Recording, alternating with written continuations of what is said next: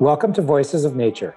I'm Bob Ludke, an advisor to Global Conservation Corps and the creator of the Voices of Nature podcast. Voices of Nature is dedicated to sharing the voices of innovative, passionate leaders committed to saving and protecting the world's most threatened natural resources. In today's episode, we're speaking with Andrea Heydlauff. Andrea is the Chief Marketing and Communications Officer for African Parks Network.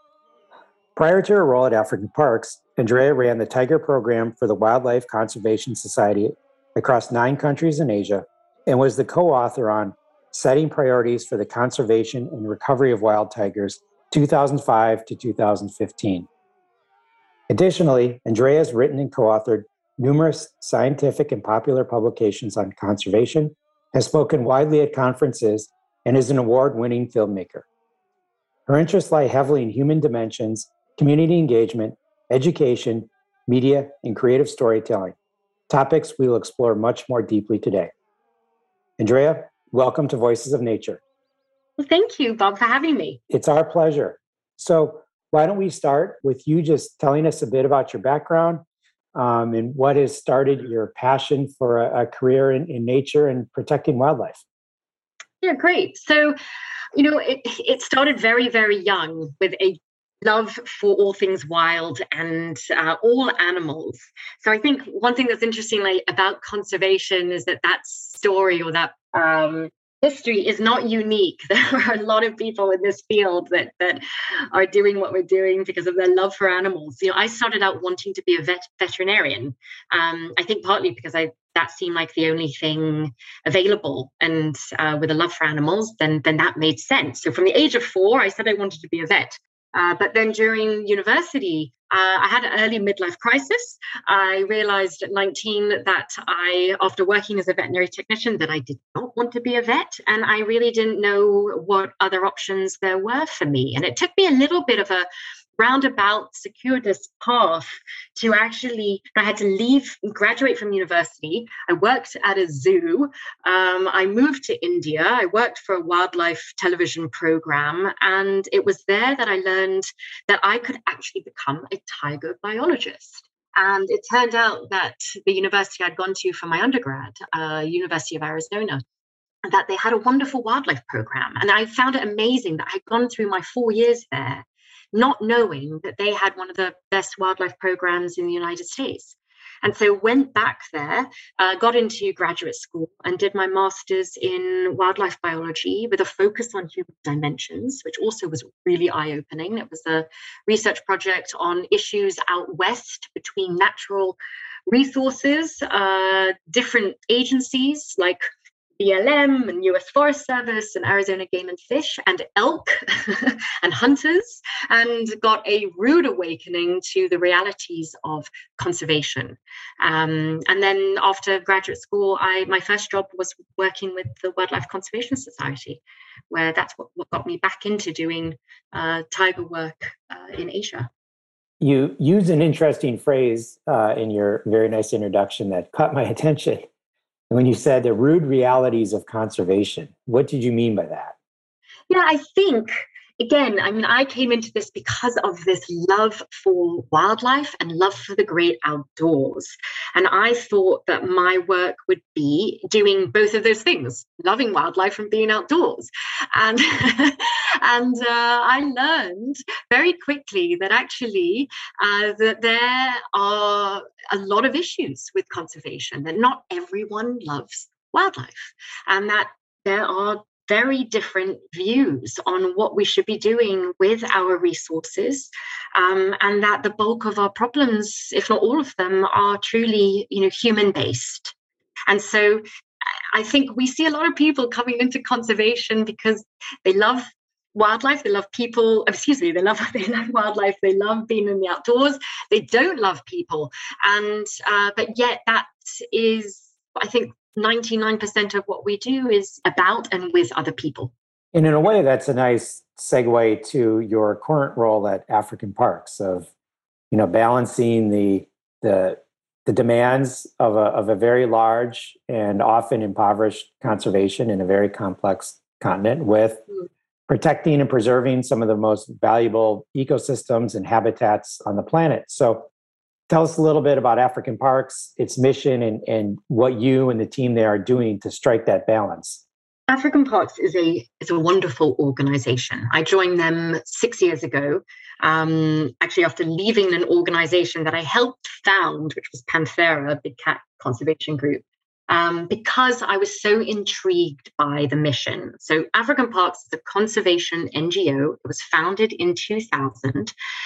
And what we do is we take on the full management, so 100% management of protected areas on behalf of governments and local communities. And we do this for the long term. So we typically enter into 20 or 25-year-long management agreements to be completely responsible for these protected areas or national parks or wildlife reserves, whatever they are designated as. But the key thing is that those landscapes remain owned by the governments or communities. We are the management authority, so we are responsible for the management and responsible to the government and the communities who own them and will always own them. I think what was interesting about our founding. One is that one of the co-founders is still today our CEO, Peter Fernhead. But that 20 years ago, a group of key individuals got together to answer the question as to why, even with their legal designation, why were protected areas failing in Africa? And it really came down to a few simple things.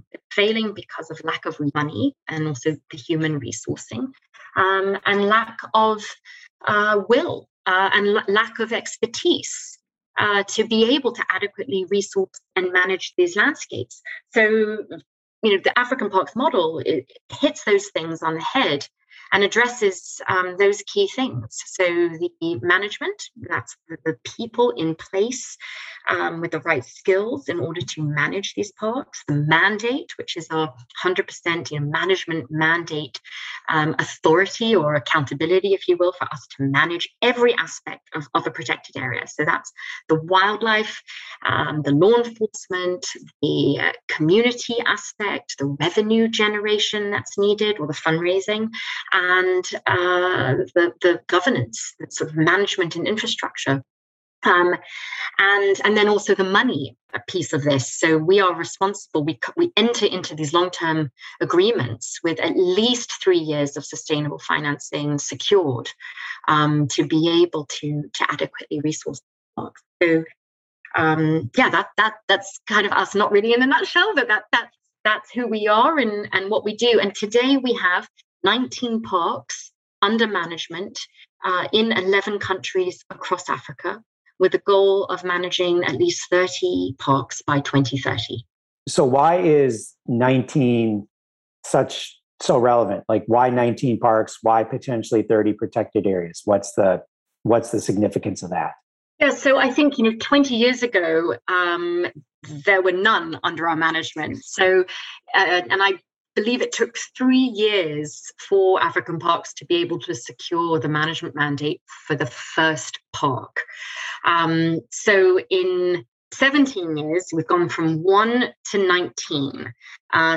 Several countries, we manage more than one, if not up to 3 or 4 parks within a country. So we've been able to have proof of concept. We've been able to build trust in our government partners and show that our model works in rehabilitating and restoring these landscapes so that they are viably functioning ecosystems, not just ecologically, but also providing a whole bunch of benefits for local people. So the 19 that we currently manage, it's an interesting number because it might seem like nothing against the backdrop of what we know there to be 8,000 formally declared protected areas across Africa. And in fact, our own team did an analysis last year on that number of protected areas, because at some level it seems like, goodness, there's so many, that's a really good thing. But when you break it down and you look at human influence or disturbance, you look at fragmentation, you look at habitat loss, You look at poor protection measures, even though they're formally declared.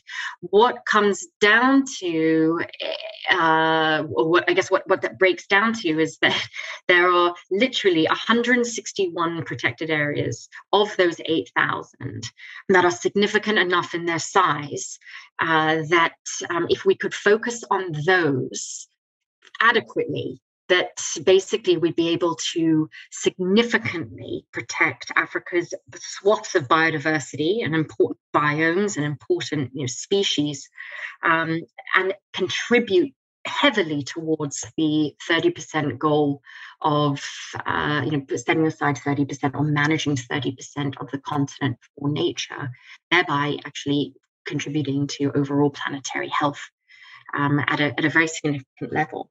So while that 19 or even our 30 number may not seem that large, it is significant. These are also very critically important landscapes that are embedded in sort of larger landscapes where these areas serve as almost anchor areas, if you will, where they're sources for wildlife and for basically the positive impacts of effective management to spill out and have a bigger impact.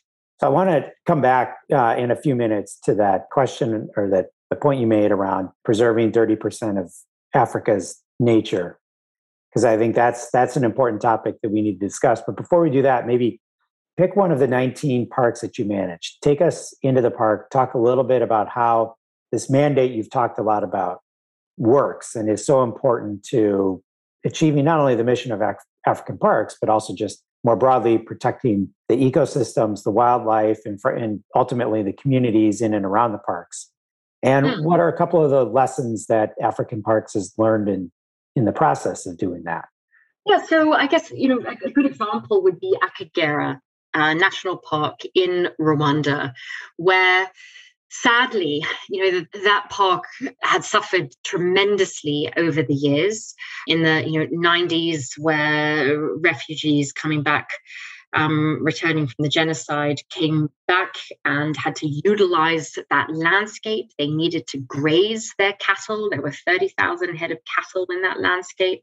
They needed to get rid of, or wanted to get rid of, predators because they were just trying to eke out a living and just trying to survive. The park was literally becoming, so devoid of all of its natural resources that it had no value. Yet there was enough to, hanging on that it wasn't lost completely. So in 2010, the Rwandan government, the RDB, invited African Parks in to help them professionalize park management and be able to restore this landscape for the benefit of not just wildlife, but for the people. So just to paint a little bit more, give us a bit more context, I think in the late 90s, early 2000s, lions had been eradicated, the rhinos had been eradicated. So you're seeing this, species by species, as well as even encroachment, trees being felled, just resources being plundered, if you will, but because, again, people are just trying to survive. So in 2010, we came in, and I think, look, a lot of what we do in the early days is trying to restore some sense of safety and security to what typically are lawless landscapes, and really adding a level of security and safety is just fundamental. It's a foundational component to effective park management, creating safe space. Because only then, once you have safety, once you have that security, everything else can happen. Wildlife can restore itself naturally. It's a little different if species have been completely eradicated, but wildlife know what to do if they're given the safe space in order to do it, and if they have the resources they need in order to survive. And we see over and over again that what wildlife needs to thrive, so do people. It's the same set of parameters or circumstances that are required. So the first thing that we did, knowing that signing a 20-year management agreement, was to adequately train and equip, retain law enforcement, rangers, in order to prevent poaching and prevent illegal wildlife activity. Then we're able to start to work with communities and try to first, it's getting buy-in for effective management of that landscape and explaining really clearly up front, how these resources to be protected, how they're going to be used, how they're going to be shared. What we do with every park that falls under our management, one of the first things we do is set up a legal entity in that country. We create a board for that park.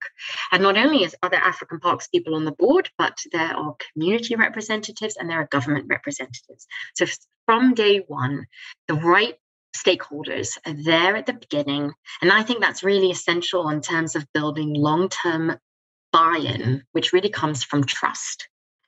So that's essential and a key part of what we do in every park that we manage.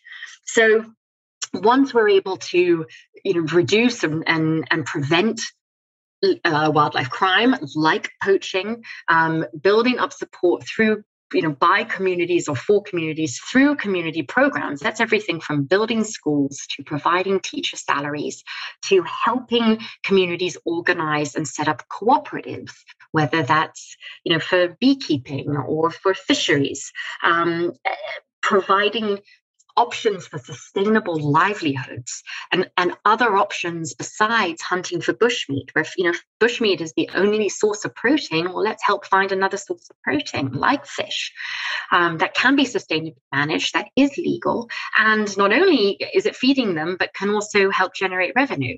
So that was a key part in the early days of managing Akagera. Another one was building the right tourism infrastructure, recognizing that tourism is a really important aspect of access into the parks for not just international tourists traveling from far places, but local and national tourists coming to their parks, and then how that generates jobs and revenue, and not just jobs directly for the park, but there's a whole conservation-led economy that can happen.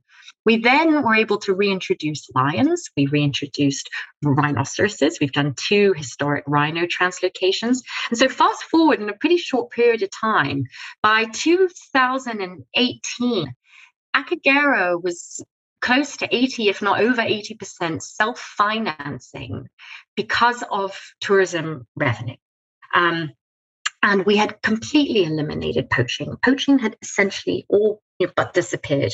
And I think that was a huge sign of community support and buy-in for everything that was happening there. I mean, what's also interesting is that given COVID, that is the park under our management that suffered the most from the loss of tourism.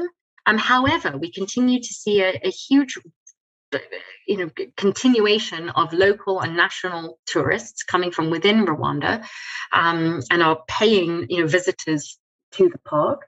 So that has continued. But what was lovely was seeing also how the park continued to generate the services that were supporting tens of thousands of people living around the park. That even with this economic downturn with COVID, the park continued as a stable economic generator, supporting tens of thousands of people. So one of the themes that we've heard time and time again, and you touched on this, is the importance of, shall we say, a bottom-up approach, community-driven approach to finding solutions to protect nature. And you outlined how African Parks kind of facilitates that. On the other hand, at least on paper, you could allege that African Parks takes a very top-down approach, right? I mean, you're an international NGO, your team deals directly with heads of state. For all intents and purposes, when Peter is talking on conservation issues in Africa, he is a head of state. How have you been able to kind of marry this bottom-up approach and the importance of that and the need to do that with, frankly, being an international organization that, again, deals at the very top of the pyramid when it comes to decision makers? It's an interesting question. It's a complex answer. I think, look, just the nature of our model in terms of coming in as the management body, that's top down. That is our mandate. We are responsible for upholding the wildlife laws of that country, and that is our job. But then I think, so in that regard, I guess there's that very heavy top-down approach, because it's the law and order of that landscape. But then that is how everything else is then possible. From these, again, I'll just go back to Akagera. I mean, in terms of when you look now at how that park, through good, effective, adequately resourced management and good governance, has allowed for the support of, and I actually should say the self-creation, if you will, of these community guides have mobilized themselves, recognizing that the park provides to them job opportunities through tourism. And while they're not directly hired through the park, they serve as guides for the park and are able to make a living. So I think that's a perfect example of marrying sort of a top-down with a bottom-up, where the parameters of the circumstances have become what they are, which allow for that hugely important community bottom-up valuing of the protection and the management of those natural resources. Well, so now let's kind of take this even one step further and go back to that point you made earlier about the calls to set aside 30%, I believe not just of Africa for nature, but of the world globally, 30% of the planet. Yes. And, let's be honest, most of the people calling for that, at least, and shall we just say in the global conservation, are Westerners, white Westerners. Mm-hmm. And it to me, it feels like there's a bit of a, as we're seeing so often in life, a bit of a polarization here where, there's actually starting to be people questioning the rationale for that and the impact that might have on local communities and nature and all of that.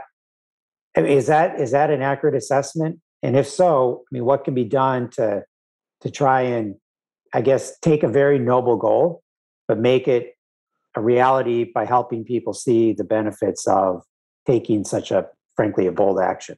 I mean, I think, look, I come from a school of thought where, the data are clear, and that is that we have to do a better job of protecting the nature and our biodiversity that we have now, in order for us to sustain a way of life that we all, I think, want. I think that the challenges, some of this I think is messaging. I mean, I think, setting aside 30% of the planet for nature, that raises a lot of questions. What does that mean? I mean, I think when I look at the portfolio of parks under African Parks Management, with the 19 parks, there are at least 4 of those that have at least 100,000 people legally living inside those protected areas, that are legally allowed to be there, that have legal rights to access, to harvest, to use. This is multiple use areas. They just need to be sustainably managed. And I think there's a pragmatic view here. And again, this probably differs. I think there are purists out there that say we absolutely have to set aside 30%, and it just has to be set aside, and there's no use there. I think there is a very pragmatic approach here, and this is what we are doing every single day, which is balancing the needs of people and those of wildlife, and being able to have outcomes whereby, and it does sound a bit kumbaya, but where everyone is thriving, where those landscapes can not just persist, but they can thrive based on the fact that there are people living in them.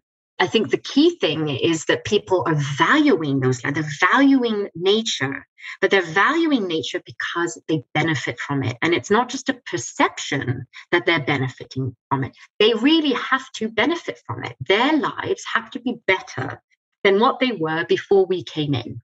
And I think that is it's one of the most challenging things, but it is in terms of long-term sustainability, not just for African parks, but for nature. That is exactly where we need to be going, and what we should be, I think, striving for, in that we are not a part of it. We're not different from it. We are the earth. We are earth. And that we are meant to be in the system. And we just need to be smarter about how we are managing and how we are using. Which I guess takes us in a way to your role, right? The head of communications for a very large organization. So in a way, when you run the communications for African parks, I mean, you're not communicating for the sake of communicating. You're not necessarily communicating just to boost the profile of African parks. My assumption has always been you're communicating in part to educate people, no matter where they live, on that value proposition you just articulated, that there is a balance, we can find a balance, and when we do find that balance, it is a bit of a win-win. Is that an accurate assessment? So yeah, I'm always asking the question as to who are we speaking to? So I think it's really important from a communication standpoint of, first and foremost, maybe this is, communications 101, who is our audience? And when we come up with that list, we're typically talking to everybody. We are talking to the masses and the general public. We're talking to our government partners. We're talking to prospective government partners. We are speaking to local communities. We are, wanting to speak to influencers, policymakers. So it's a mixed full bag of many stakeholders. I should also mention, our donors, obviously, and prospective donors. We need funding to be able to do what we're doing. And that funding is coming from a very diversified mix of funding sources, from private individuals and foundations to governments to institutions. And it's all about how are we pushing our conservation agenda forward at the end of the day. So to repeat what you said, we're not doing comms for the sake of comms. I think it always has to relate and come back to, are we pushing the needle forward with our mission? And I think the bigger mission of needing to protect nature for overall planetary health and for humanity. So how can just a listener of this podcast help to protect nature? I mean, not everyone lives in Africa. Not everyone works for a major NGO. Not everyone's a communications expert or field scientist. Like, how can any one of us help just in our day-to-day lives protect nature? I always feel I fall flat with answering that question. I probably need to do a better job of finding, more inspirational things to say, because I haven't gotten much further than saying one is to support NGOs, support groups that are doing work that you think is important. And so I think at some level it's doing the work yourself of recognizing that there are a host of really wonderful organizations out there that survive on the donations of the general public, among others, but truly are in need of funding to do excellent work. So that there is no shortage, I think, of those kinds of groups. There's things that we can do in our everyday lives that they seem really small, but I think they do matter, from the choices we make with how we purchase, what we eat, what we buy, how much we, use up natural resources all around us, from plastic to fuel. I think, it might seem so inconsequential, but I think they do matter. How we vote matters. We're lucky to be in a place where we are. That is one of our rights, and it's important to use that and to use it for things that matter to you, like the planet. And there's other things. I mean, I was thinking of some of the things that we do, which is interesting to see what motivates people. We've had some really lovely successes the last 2 years with doing print sales of essentially selling. It's not a donation, because for $100 you can buy a beautiful nature print of top-notch photography. And both of these campaigns, we've done it 2 years in a row now, raised over $500,000, close to $1 million. And it's amazing to see the the interest from around the world of wanting to support us through an interesting, non-traditional, philanthropic model. Yeah, and I think what I see over and over is that people actually really do care about our environment. They do. And it's just looking for, and I think we have to be creative about how we message, about what the options are for people to get involved, how they can get involved, and then what that means, of the impact that they're making by choosing certain groups to support. Well, that's great. And that actually opens the door. You started to inspire, so that answer opens the door to the final question where you can truly inspire us, which is, why are you hopeful that we can find a way to better protect and preserve nature? I mean, as I say to so many of the people on this podcast, every day you get out of bed, you have to go do your job. There's a lot of days where doing that job is pretty hard, and there's a lot of reasons to not be hopeful. Yet everyone finds a way to be hopeful. So why are you hopeful for a better future? I think, well, partly because there are groups like African Parks out there. I mean, I've been with them for 6 years. I've been able to see real restoration happening on the ground, real change in terms of natural systems, but change in terms of human behavior and human perception. And that's marvelous, right? The idea of change, the idea of resilience, these things, I think, inspire me every single day. I mean, when I see things like a government with a private funder and the actor being African Parks being able to return a species like rhinos to Rwanda, which have been extinct for over 10 years. And here they are now roaming, and not one has been lost. And it's helping with tourism, and it's helping with ecological functioning of the landscape. So I think to be able to see these things, I also think, we talk about conservation being in crisis, and it's not. It's humans. Humans are in crisis.